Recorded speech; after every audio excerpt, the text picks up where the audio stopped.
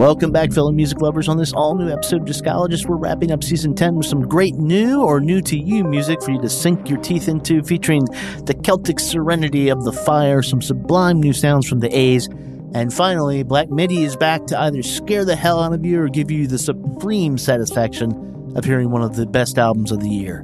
So strap in and get ready to expand your mind. It's time to get on with the show.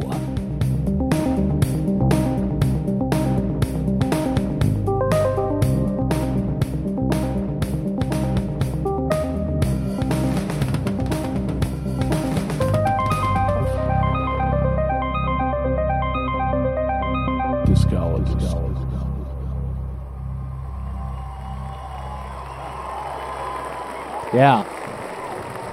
Thank you. Yeah, all right. Season 10. Oh yeah, they're just gonna keep going. How long did we pay them to cheer for? For 50 years. Oh my God. So you're only halfway there. Yeah, I'm only halfway there. Welcome back. This is the end of Season 10. I don't know if anybody's been really keeping track, but when we stopped, it was intentional. I was like, when we come back, it's going to be Season 10, and we're going to split these up into half-year things.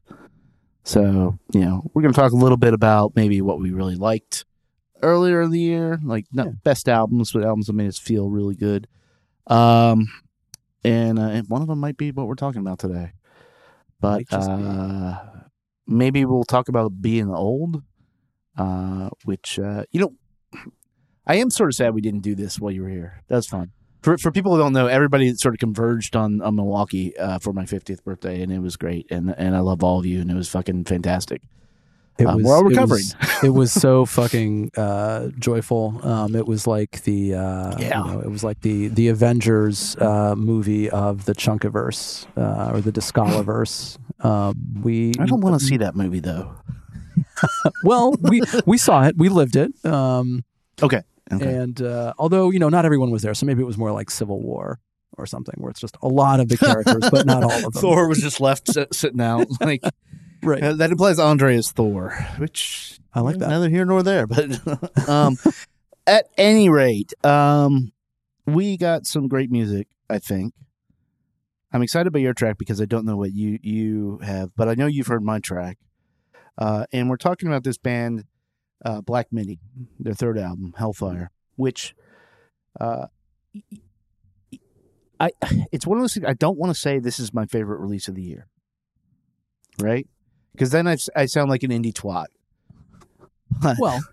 But if it is your favorite release of the year, yeah. I cannot tell you how excited I am to talk about this band with anybody who will listen. I appreciate. Yes, I have observed that, and I appreciate you keeping them on my radar. Yeah. Since really, I think it really was with Cavalcade that they really sort of, I was kind of, I missed out on the first album, but but they changed gears anyway, and now we're living in a post Cavalcade world. If you're Black Midi, but we'll get to that. Let's start off with favorites about what we had this year. So, what was thinking back at all the albums you bought, all the albums you listened to? What was the one that really did it for you? Out of the ones that we talked about, it's this is going to sound like such a sort of Homer-ish pick, but I'm going to be spending a lot of time with that Broke Royals record. I may try to go. Oh yeah. I may try to go see them in a few places as the year winds on. Broke Royals tour. Broke tour. The Danielle Villarreal is an enduring record, I think. And there will be a lot. That one is just going to be in heavy rotation for a while. And then it's hard not to think about the Phil Cook record that we came back on. I mean, that was just such a gentle, perfect album for the moment. And which is not this year, but that's okay. Right. That's what you were listening to. Yeah. I think all of those. I think the Phil Cook one definitely is one. I think, and this is something I'm just always going to defer to. If Alabaster Plume releases an album, it's like that's going to be it for me. But also, if I'm being honest, you should be honest. It is, yeah, I should be. It is Sonny Sit's Satan, because since I'll put in the show notes just a picture of this or a link to how you can get it. What people don't know. Well, maybe they do if they listen to this. There's a lot of great record stores around here. There's one in particular called Bullseye you've been to, and they have a fantastic jazz section. They're one of the best jazz record stores in Milwaukee. And for some reason, Luke, the guy who owns it, started getting in like all these Sonny Stitt records. So my routine is if I go up there to that part of town, I stop by and I buy like 6 Sonny Stitt records for like $5 a piece. I've yet to be disappointed. But this one Satan is just like him in a smoking jacket and a cigar, like just like Satan, you know?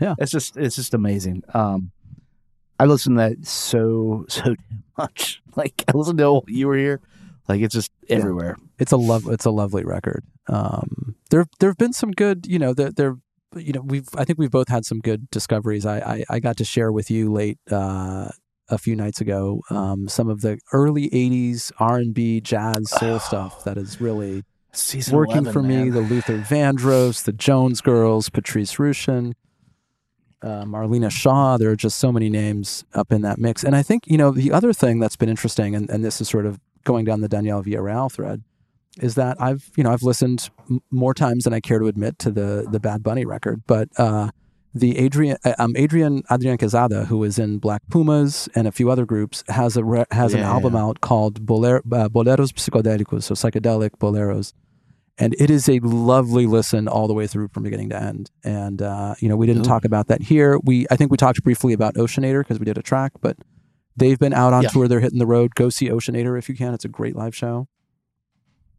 There's a lot of good music out there, guys. That's sort of a recurring theme of what we talk about is that whatever your thing is, there is good stuff happening with your thing.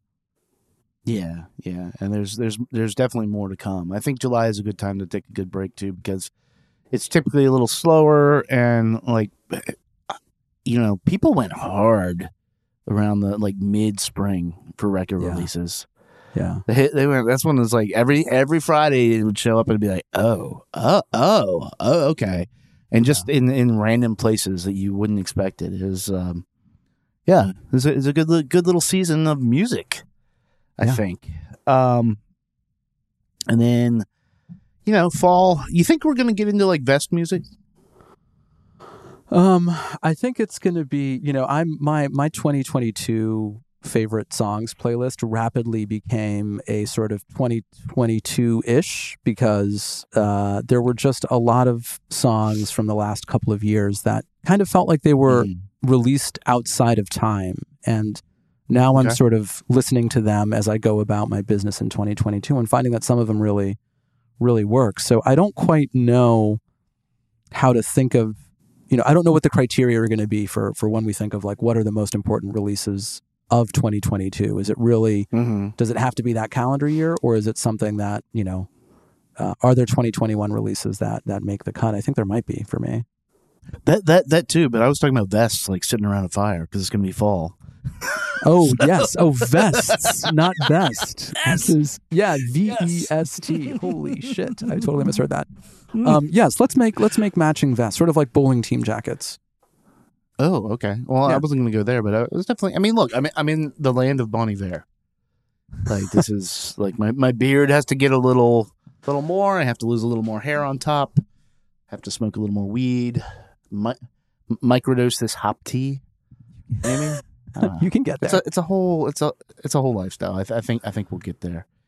So yeah, I'm definitely looking forward to that after the break. Right now, though, we're going to bring you some good music one last time. Why don't you... Well, do we have like a 20-sided die? Wouldn't do it.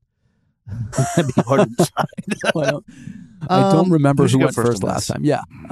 Sure. So I have a track here. I was really excited about this, and I started to tell you about it in person, and then suddenly I was like, oh shit, I need this I need this for the show. So listeners, that is a case of us sacrificing real world experience so that we could preserve the surprise that you get to hear when we do these tracks. Right before I was out in Milwaukee, I was out visiting my brother in the Bay Area, and we drove out to Mendocino one day. And you drive through a lot of areas where there's just no cell phone service at all, and that's really fun because you get to dive into local radio. And we found a few things that you might have expected. There was a station playing Tom Petty and Studio Dead records. Sure. We came across a random show for kids that was a little creepy, and of significance. We caught the tail end of this song, and I had just enough of a bar to Shazam it and figure out what it was before we lost the station again. And it was a song called California Highway 1 by a group called The Fire. And while I'm not someone who normally gravitates toward like very traditional Celtic or Scottish music, I had just seen Molly Tuttle at the Birchmere and was sort of in this, phase of just remembering how incredible it is to hear great acoustic music made and just how much technical proficiency is in it. And I literally just found myself just staring at, the redwoods that we were passing and listening to this and just thinking, this is absolutely perfect. I would not change a thing about this. So this is California Highway 1 by The Fire.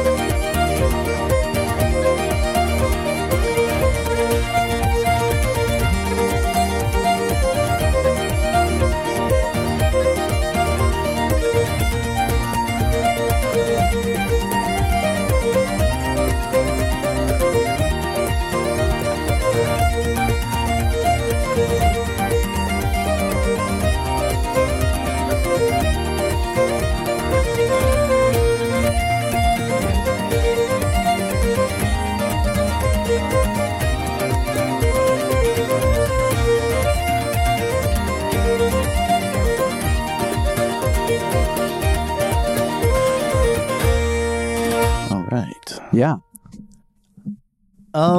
You're a fiddle player, Kevin. I mean, no, actually, I'm not a violin player. Very important distinction. Yes. One is classy, one is not. But the non-classy one is much better.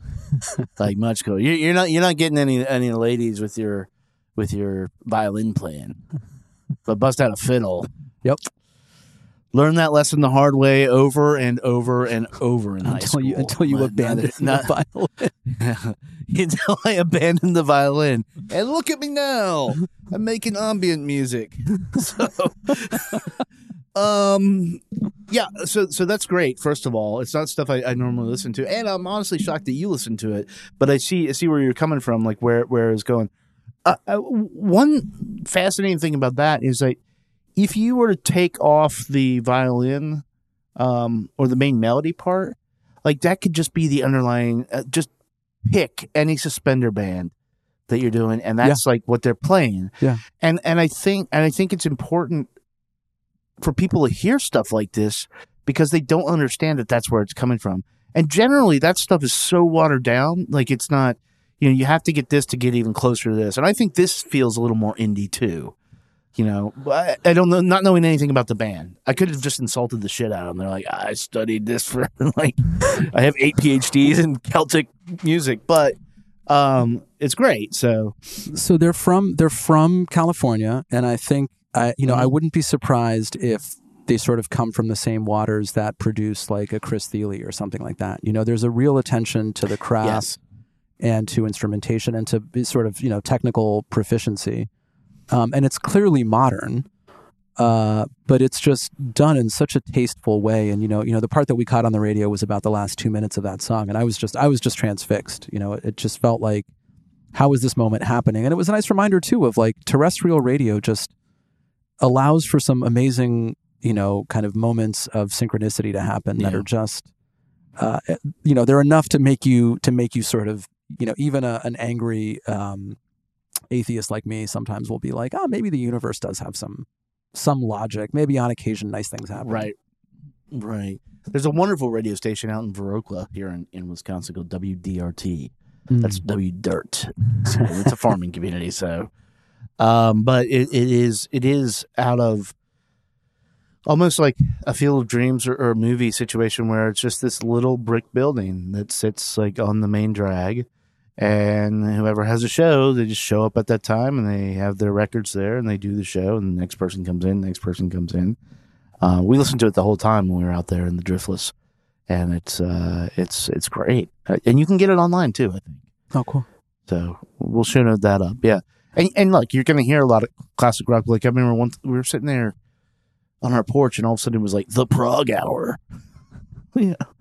But then this really deep, like Grateful Dead hour of this guy who had made the tapes himself. Oh, wow. Okay. Right. So they were his tapes, and they were outstanding. And he was just walking you through it as if you were not a fan of the Grateful Dead. He wanted to turn you on to the Grateful Dead. So he was doing the choice picks.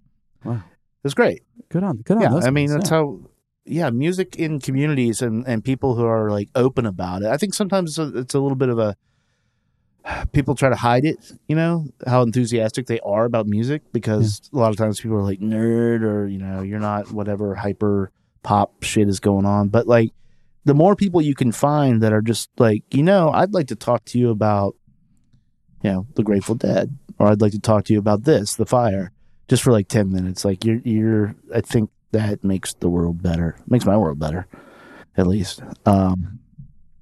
Awesome. That's good. What I'm bringing is definitely makes my life better and a little trippier. Amelia Meath and Alexander Saucer-Monig are no strangers to this podcast. Daughter of Swords is the last one. Amelia is in Sylvan Esso.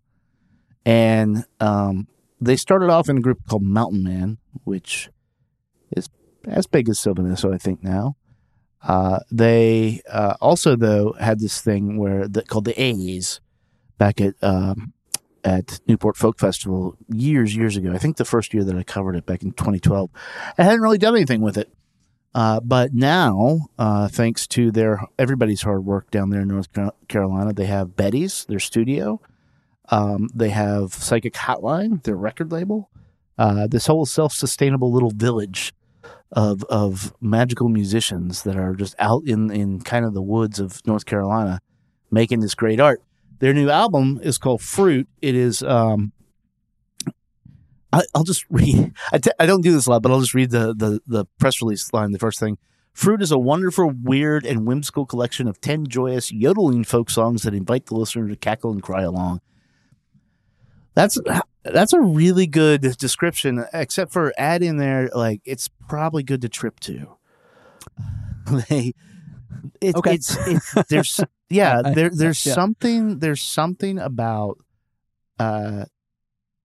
these people that have studied singing for so long, and they're joyful about it. Yeah. You know, I keep asking, like, in this season about, like, singing is such a weird way to communicate. But then I hear them do it. I'm like, oh, well, I have no questions, like no notes. You're doing this. This was produced by Nick Sanborn. It has, let's see, Ali Rogers on it, Gabriel Kahane on it, Sam Gendel on it. It has Alan Good Parker and Jen Wassner on it. And she sings, and you know, these are all covers. The track I'm going to play is a cover, Harry Nilsson cover from the Popeye movie, the Robert Altman movie. It's just fun is the best way to put it. Yeah. And the video for this is just an absolute joy that everybody needs to see. But this kicks off the album and has been my favorite track of the spring, summer, or whatever, laying out in the hammock. So this is He Needs Me from the A's.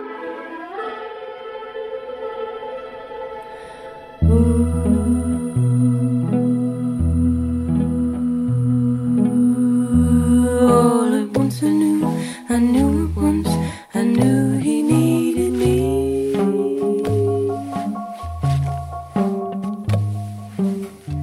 Until the day I died, I won't know why, I knew he needed me.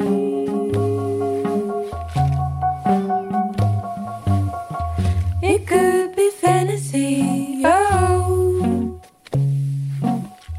or maybe it's because he needs me, he needs me, he needs me, he needs me.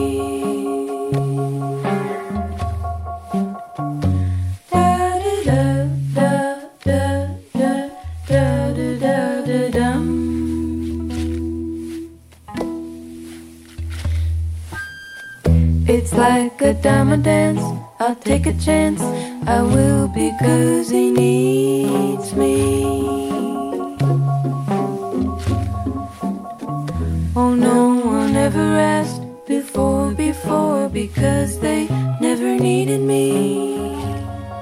But I do. Maybe it's because he's so alone. Maybe it's because he's never had a home. He needs me, he needs me, he needs me, he needs me. For once in life, I finally felt that someone really needed me. And if it turns out real, then love can turn the wheel, because he needs me, he needs me, he needs me, he needs me. He needs me, he needs me, he needs me, he needs me, he needs me.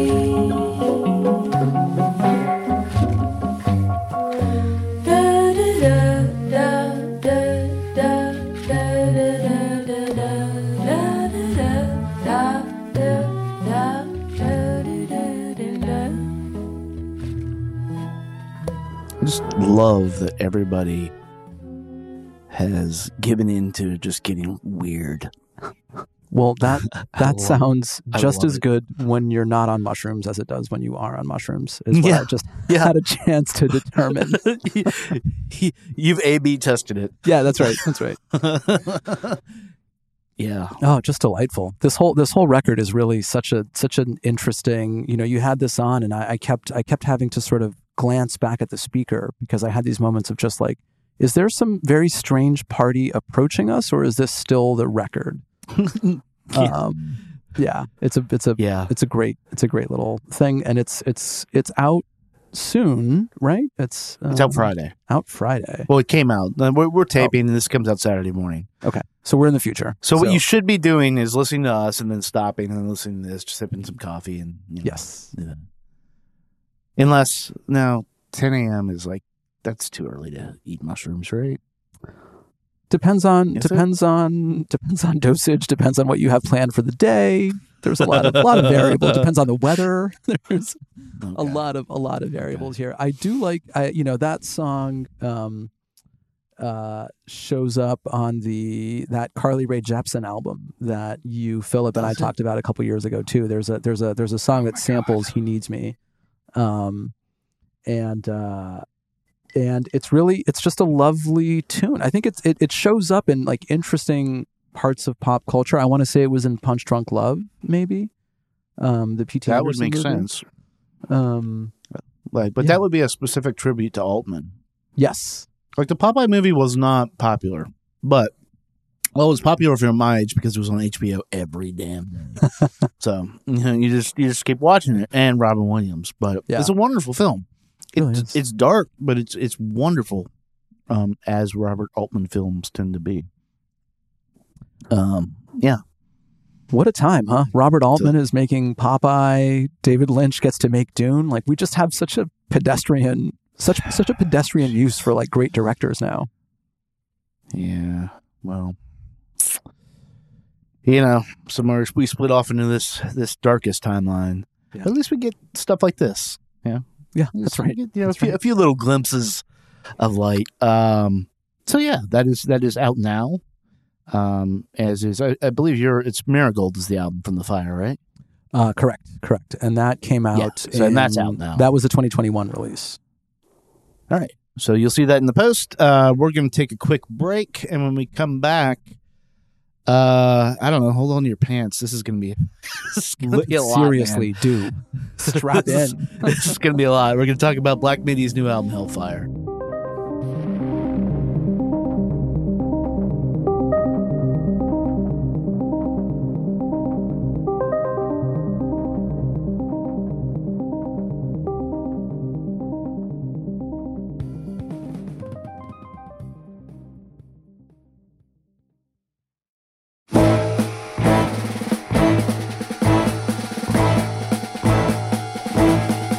There's always something. On twitch, hearing loss, a ringing noise, new flesh, a new bump, a weightlessness, a headache, a sore limb, an itchy gash, a mirage, a tumor, a scare. And when one is fixed, another breaks. When some destroyed, more await. When it is time, no one comes.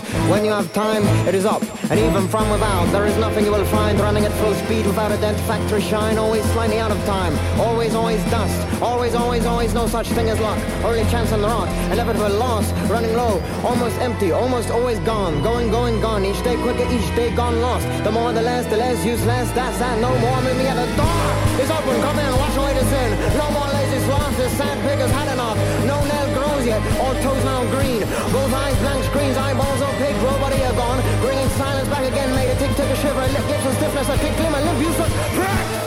Gone no need. When stiff, useless, when needed, limp. Rid me of the hideous thing. Gets it right in the classroom, but wrong in the examination hall. That right there is Hellfire, the title track off of Black Midi's third album, Proper. And this band has slowly become everything to me. And we're going to get into why. I think I'm going to make the case why they should be everything to you. Jordy Greep there on words, Cameron Picton on bass and vox, Morgan Simpson on drums, which is a name that I think everybody's going to be like really knowing about in the next few years. They're assisted by Kaidi Akinbi on soprano saxophone, all the saxophones actually, and Seth Evans on keys. There was a fourth official member, Matt Kwasniewski Kelvin, and he left due to health reasons. Their debut album, Schlegenheim, was very different than this. It was, if you're thinking you're listening to that and this is a little aggro, it is a lot aggro, but also the first album, it's great, but it doesn't have the nuance that Cavalcade and this have. So it's not the best entry point, at least for someone like me. The kids, as they say, were all about it from the beginning. God bless them. Like I saw them here at Turner Hall in Milwaukee, and it is the wildest show I think I've ever seen. There were kids, I don't even know what they were on, but they were just out of their mind screaming about the drummer and so excited.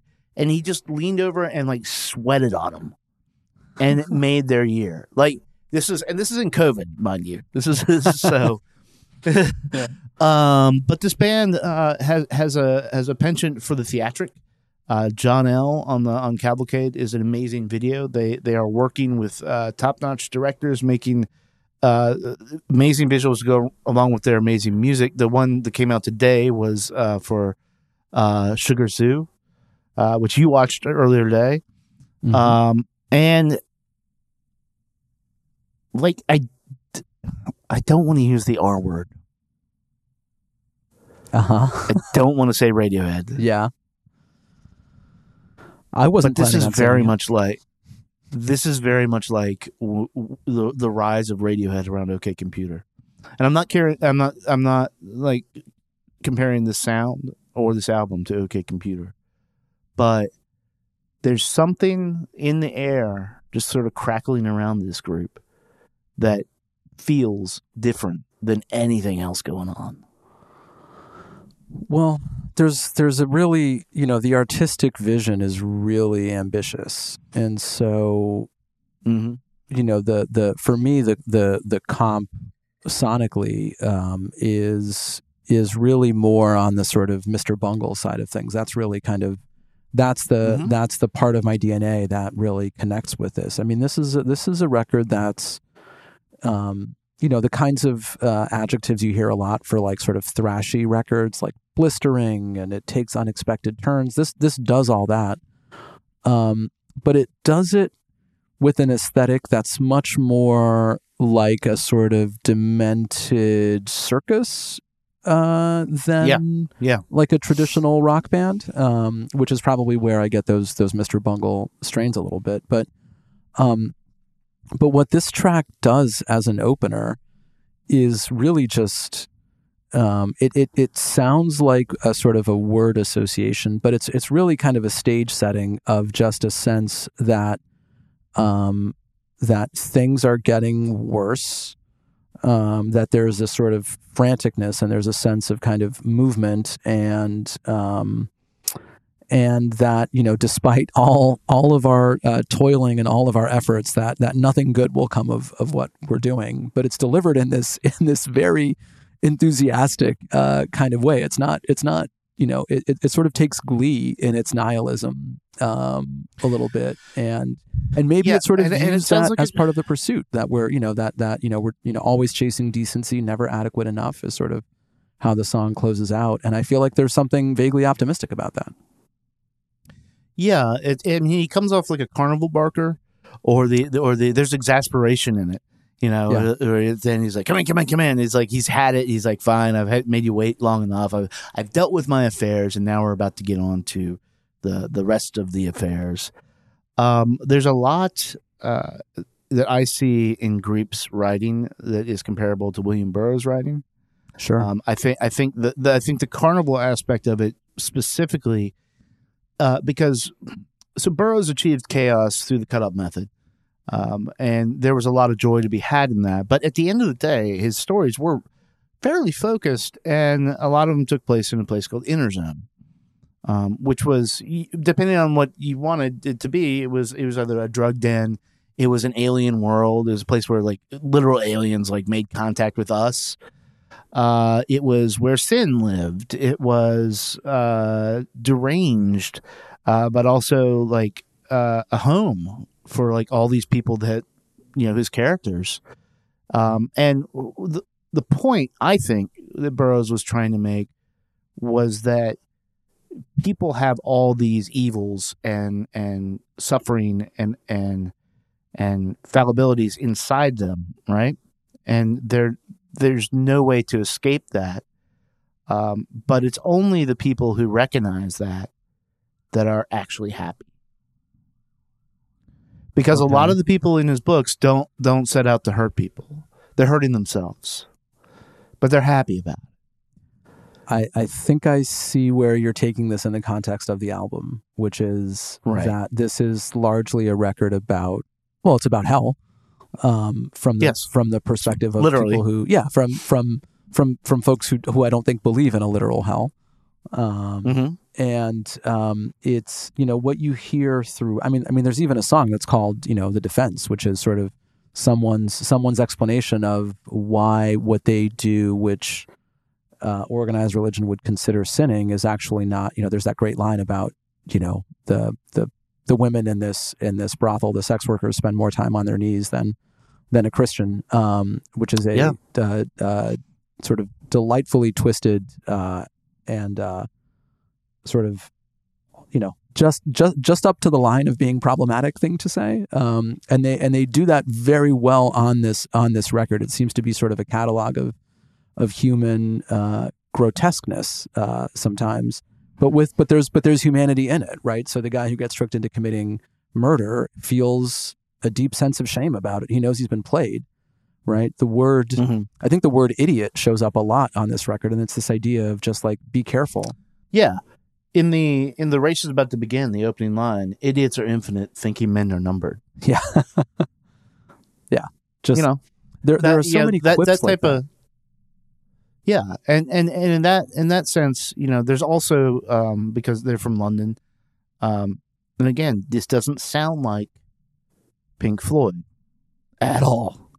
Right. But I see a lot of there's something in the attitude of Roger Waters that has made that music persevere. And I think now, especially after Cavalcade, and this is a much rawer album than Cavalcade. Agreed. And it's a shorter album, but I think you're seeing these kids, and they are kids. They're not long out of high school or art school, that weren't raised like in the destruction of London in World War II, right? Right. So this is a generational jump, but they're feeling the same thing. They're also really interested in world building and in making music that is conceptual and narrative. And, even to the point where I think the press release kind of lists preferences for some of the fictional characters on this record, sort of what instruments they like or what football team they support. And that's just delightful, because as you if you listen to this with the lyric sheet in front of you, you really do begin to get a sense that this is a narrative arc with recurring characters. And it's really fun to kind of try to figure out what story is being told here. And I'm not sure that I have yet, but I feel like I'm a little bit closer. I want to play the alternate title track for this, "Welcome to Hell." Right now, they made a fantastic anime video for this song, but this is one of the themes. One of the themes is war, but it's because hell is. Maybe they're saying that war is hell, that it should come out so close to the Ukraine-Russia war. It could be a protest. I know a lot of these songs have been around for a little while, but also we don't live in Europe. And so I know that can be like ever present, like still that type of thing. There is an amazing line in here. To die for your country does not win a war. To kill for your country is what wins a war. At 50, I don't know if I have that clarity within me. Like, to just come by that. And so it's a remarkable line. It's a great song. Here's a little of "Welcome to Hell."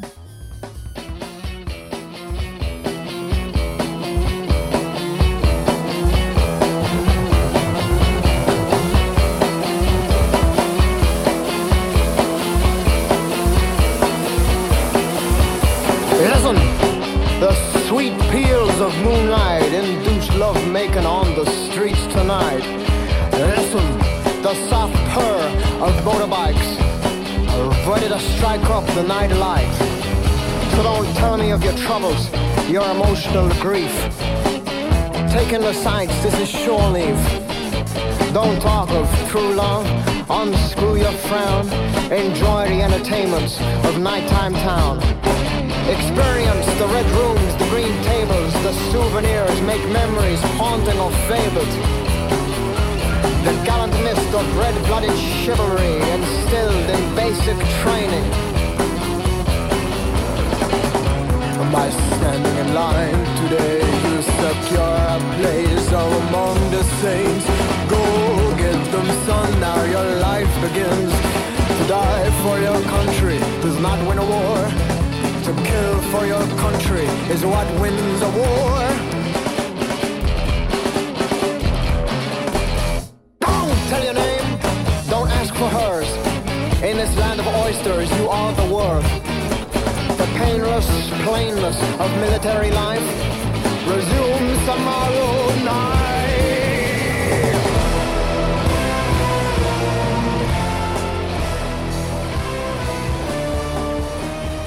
So the freneticism of that song is just, it's a night on the town, shore leave, right? Mm-hmm. Like you can do anything, and there's parts of it where they're worried about, is this person is a spy, like trying to convert you to like the other side? Like, it's just a fascinating, back to Roger Waters, this song and a lot of other songs on this kind of remind me of The Trial from The Wall, where it's just completely like unhinged from reality. But also dealing with like the darker things that make it a reality. And that's why it's unhinged. In The Wall, it's because the guy can't believe he's such a shitty person. I don't know that that's what they're saying here. I think they're more like on the outside, just pointing at it like, you see this? You see what's wrong here? But the effect is, after you're done getting like beat up by the song, it's like you really sit back and think about like your place in this Black Midi universe. Yeah. And well, it does seem like a little bit of a sort of a catalog of seediness, which is appropriate for a song about shore leave, and it really kind of exalts in sniveling fuck staining this street. Luckily, I don't shoot you on the spot. Bullets were made for men like you. The impotent idiots God forgot. That's just such a wonderful turn of phrase there. Worthy of Philip Larkin or someone like that. But it's where I don't quite. And this is kind of back to that plot point. So Private Tristan Bongo is introduced here, and he will show up later in the album. Yes. And is this, I just want to ask plot questions. So we've this album is set in 2163. And it's triggered by events that happened on February 31st, 2163. And apparently things take a turn there and things get bad, is what I can tell. Yeah. And there's a sense of Tristan Bongo maybe overstaying, right? That sentiment, like I stayed, I waited, right? Keeps showing up, like he's not ready to move on, I think.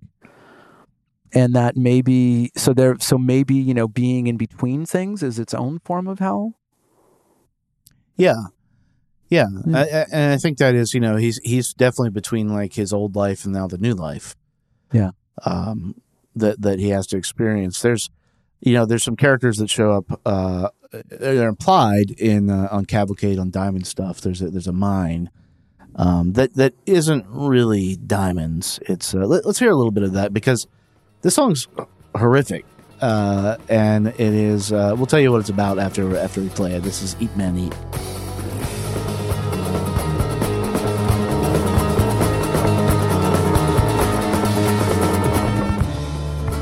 It's always here, drying your clothes in the sun.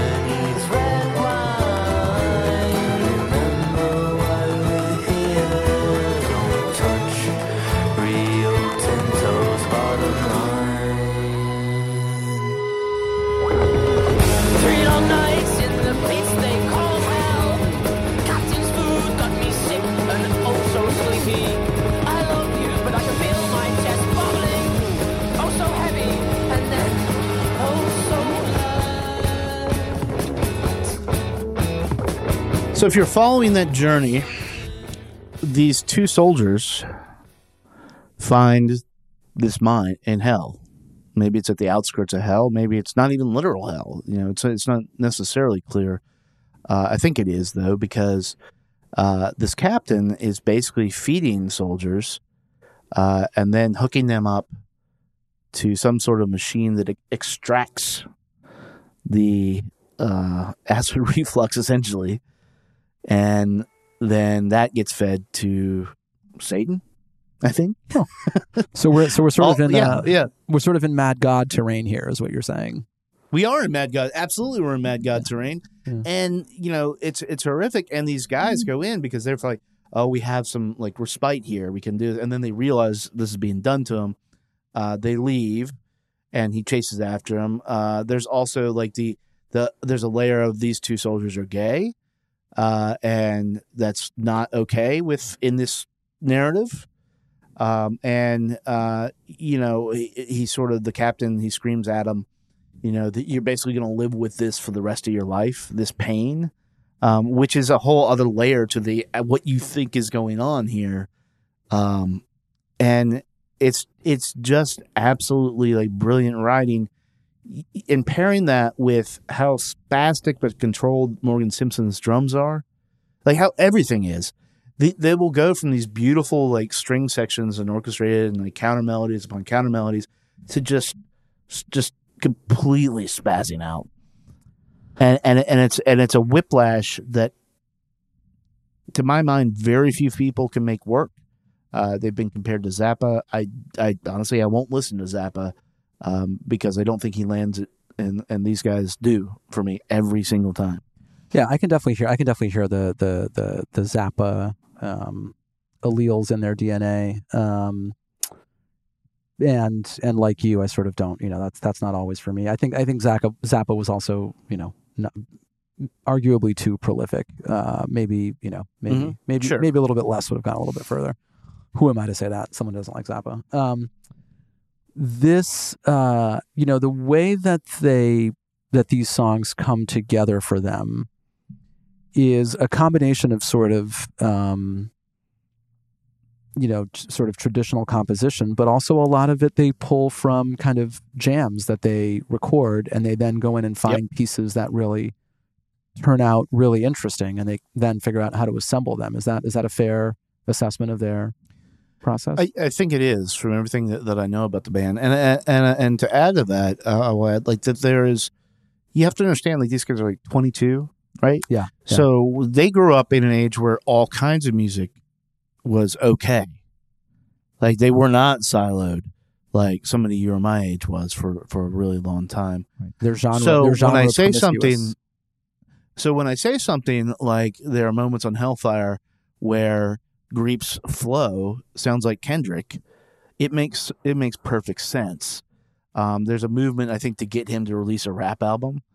But you don't, in this crazy prog, just wonderful mess, to have him and be able to recognize that type of musical idiom buried within this, it's absolutely fearless for someone like us.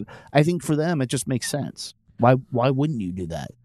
Well, it has, there are elements of this that remind me of like Idols, for example, except it's Idols like refracted through, I don't know, Dante or, Boccaccio's Decameron or something like that. Like it's just a very lysergically altered version of Idols, because it doesn't seem to be rooted in anything, immediate, concrete, or political, right? Frankly, political. This song does feel a little bit like it's sort of a feast, that idea of kind of eat, men eat. It reminds me of late career Waits too, the sort of Blood Money, Alice kind of stuff. Or even Mule variations, like What's Going On in the Shed. Yeah. And I will say that when he said to Whiskey, Onions, and Chili, eat, men eat, I kind of thought, oh, is this about my weekend in Milwaukee, but with Malort and mushrooms instead of... Yeah. Yeah, but if you think when that song takes a turn, if you think about what he just fed them and what that does to your intestines, and it's just like it's vile imagery. The covers of their albums are always these like hellish paintings. The videos have started to become a little more unhinged in that respect. The John L video has this remarkable like dance routine, and it's a frightening song about essentially a cult leader. And rising to power, and how that will eventually destroy everything, and eventually like these people there's blood raining down on them, but then they're happy about it. It's just masterwork. That was on Cavalcade.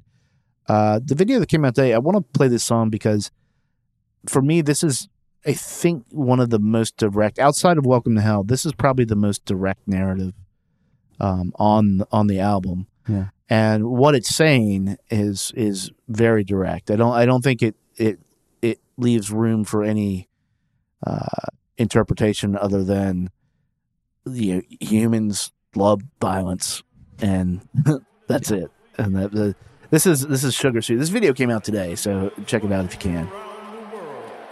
Let's see some thunder.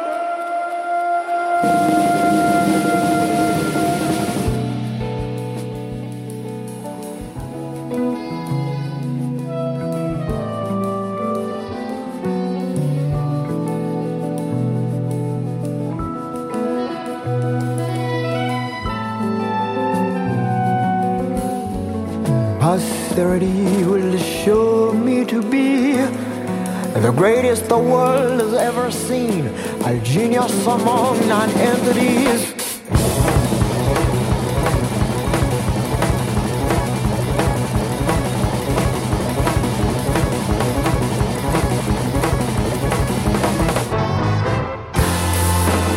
The midway clash of the century, February 21st, 2163, I was there, but could not see, being a 3'3" superfluous freak, blinded by necks, upper backs, and knees, folding fat, flapped by the breeze. Sancho in the red trunks, the Sun Tzu in the blue, both ran to the center of the ring while the rhinestone suit continued to sing.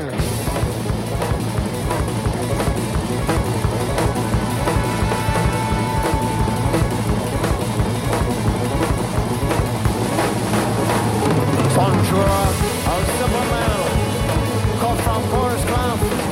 Sun Tzu, seeking strength from a snakeskin brow. Weighing in, a 600 pounds.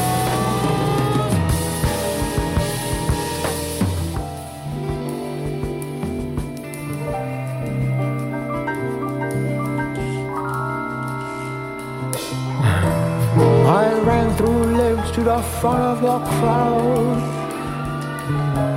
Sun Sugar came over. So Sugar came over and shook my hand. He turned away and I shot him in the back. So Sugar came over and shook my fucking hand. He turned away and I shot him in the back. Sons who raised his arms, a ground champ while Sugar bled on. No doctor on the scene. The audience won.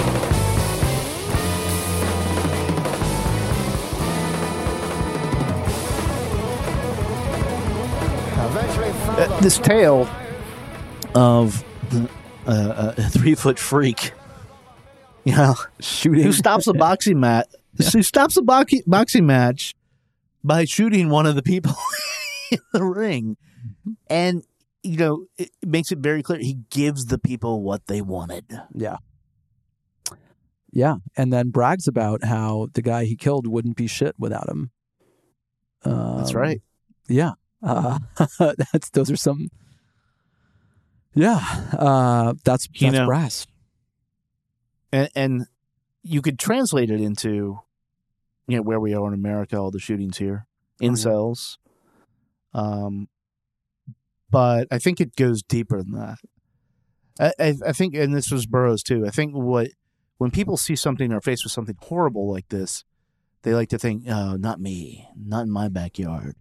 When in fact it is you, it is everybody. You have that capacity, and this track doesn't really give you a way out to, like, you know, be like, because you're like into the whole story, right? Yeah.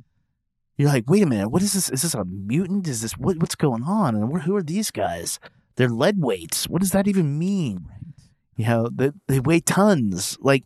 And what kind of weird, fucked up future is this, where every of our like worst impulses are now amplified to their cartoonish end?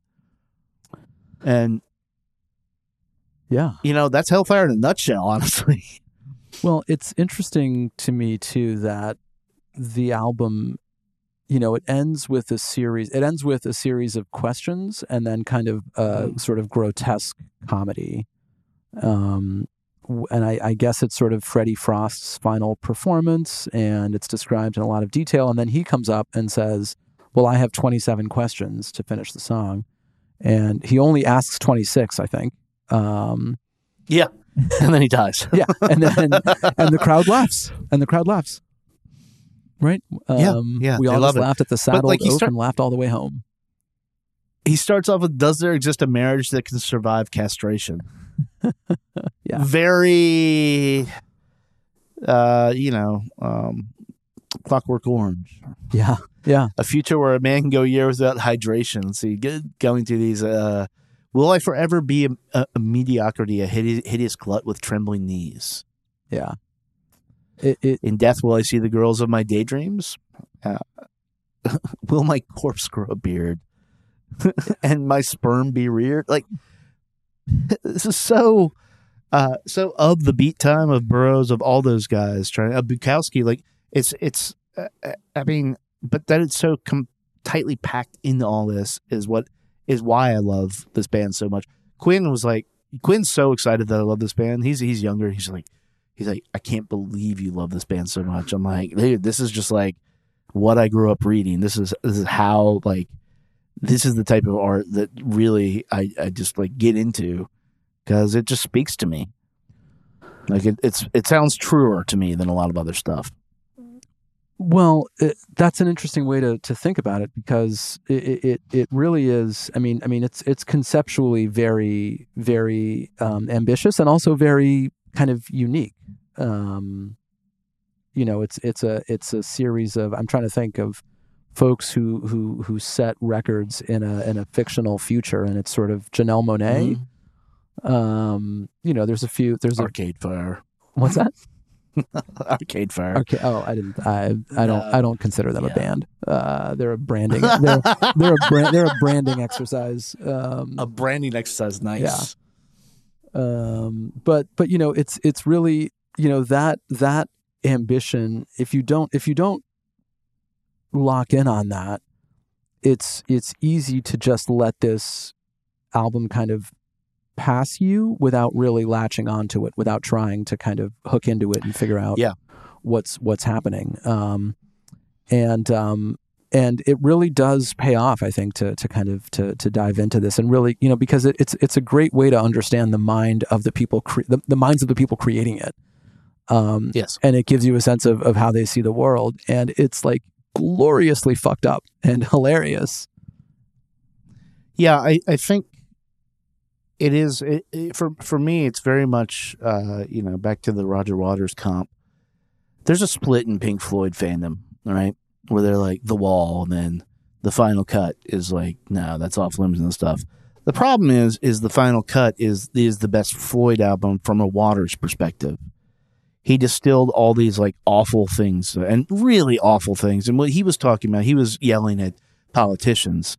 But this is no different. These are these characters from the Final Cut in hell on this. And so I think if you're a fan, like if I had to do like a recommend, if you're a fan of the Final Cut and you understand why that's such a tremendous piece of work, then you need to go out and get all of Black Midi's albums now, because they are. Radiohead did it, like to a point, but they also, in hindsight, gave it more of a little pop sheen.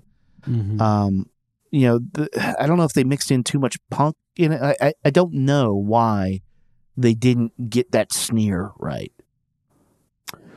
But Black Midi does, I think. No, I agree with that, and that's I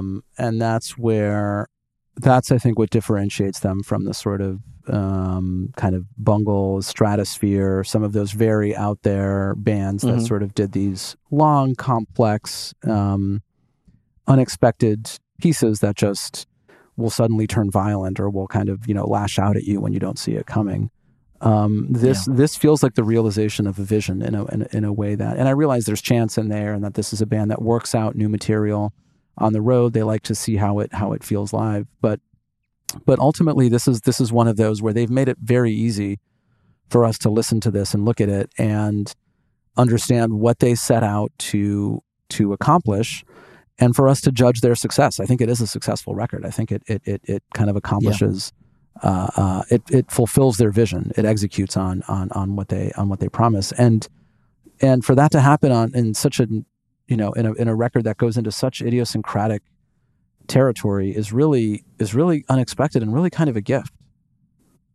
Mm-hmm. Yeah, I agree. It's when it's like an Alabaster Plume record. Yeah, it just does something absolutely you were not expecting. That sometimes makes you not feel great, but at the end of the day, it's like, yeah, this is pretty much everything that I needed. Yeah, out of a record. So A+. Yeah, Can't wait to see these guys live. I was stunned to learn that the core group really is 3 people. I mean, that was something that, listening to them, I just could never have imagined that it was anything fewer than 25 people. Yeah, well, they do collaborate with Black Country New Road. Okay. And it's Black Midi New Road, and there's some wonderful videos of them. They'll just play a pub, and they're playing like Fleetwood Mac and Bruce Springsteen covers. Oh wow! To my point about them just growing up on everything and an omnivorous like hunger for this music, and this is how it comes out. And they've covered Taylor Swift, so I'm good with that. Yeah. So Hellfire is out now. The A's Fruit is out now. The Fire's Marigold is out now everywhere. I think most of these are on Bandcamp. I know these two. My copy of Hellfire is in the mail. So I'm gonna be ordering that soon. So that's it for season 10. Congratulations to our friend Ryan Walsh. His album is finally out. Yeah, it's been out. I just got it. Yeah. Did you just get it? Yeah. It's his album, I'm You, which we talked about. I'll repost that, but it finally came on vinyl. He did the Bandcamp campaign where you like everybody chips in to fund it, and it's here. Yeah. And it's amazing. So I hope you got a copy and everything. It's really glorious. Yep. Yeah. Yep. Coming up in next month we have off. I think you're gonna probably see a lot of Fish, so I don't know how that's gonna I'm going to see a bunch of other things. It's not just Fish, okay, listeners? Don't think that all I do is go see Fish live. I'm going to see Hopalong. Mostly well, I'm going to see Fish with you, though. I'm going to be in the D.C. area. Yeah. I think. Going to be down there at Meriwether Post. And then, I mean, just fucking, I know International Anthem has a bunch of good stuff coming out. I know Blue Note always has good stuff coming out. Yeah. I know we want to talk to people more. All right. So we will be back in probably late August. Sounds good. Until then, there's 15 episodes this season. There's 500 before that. One last thing.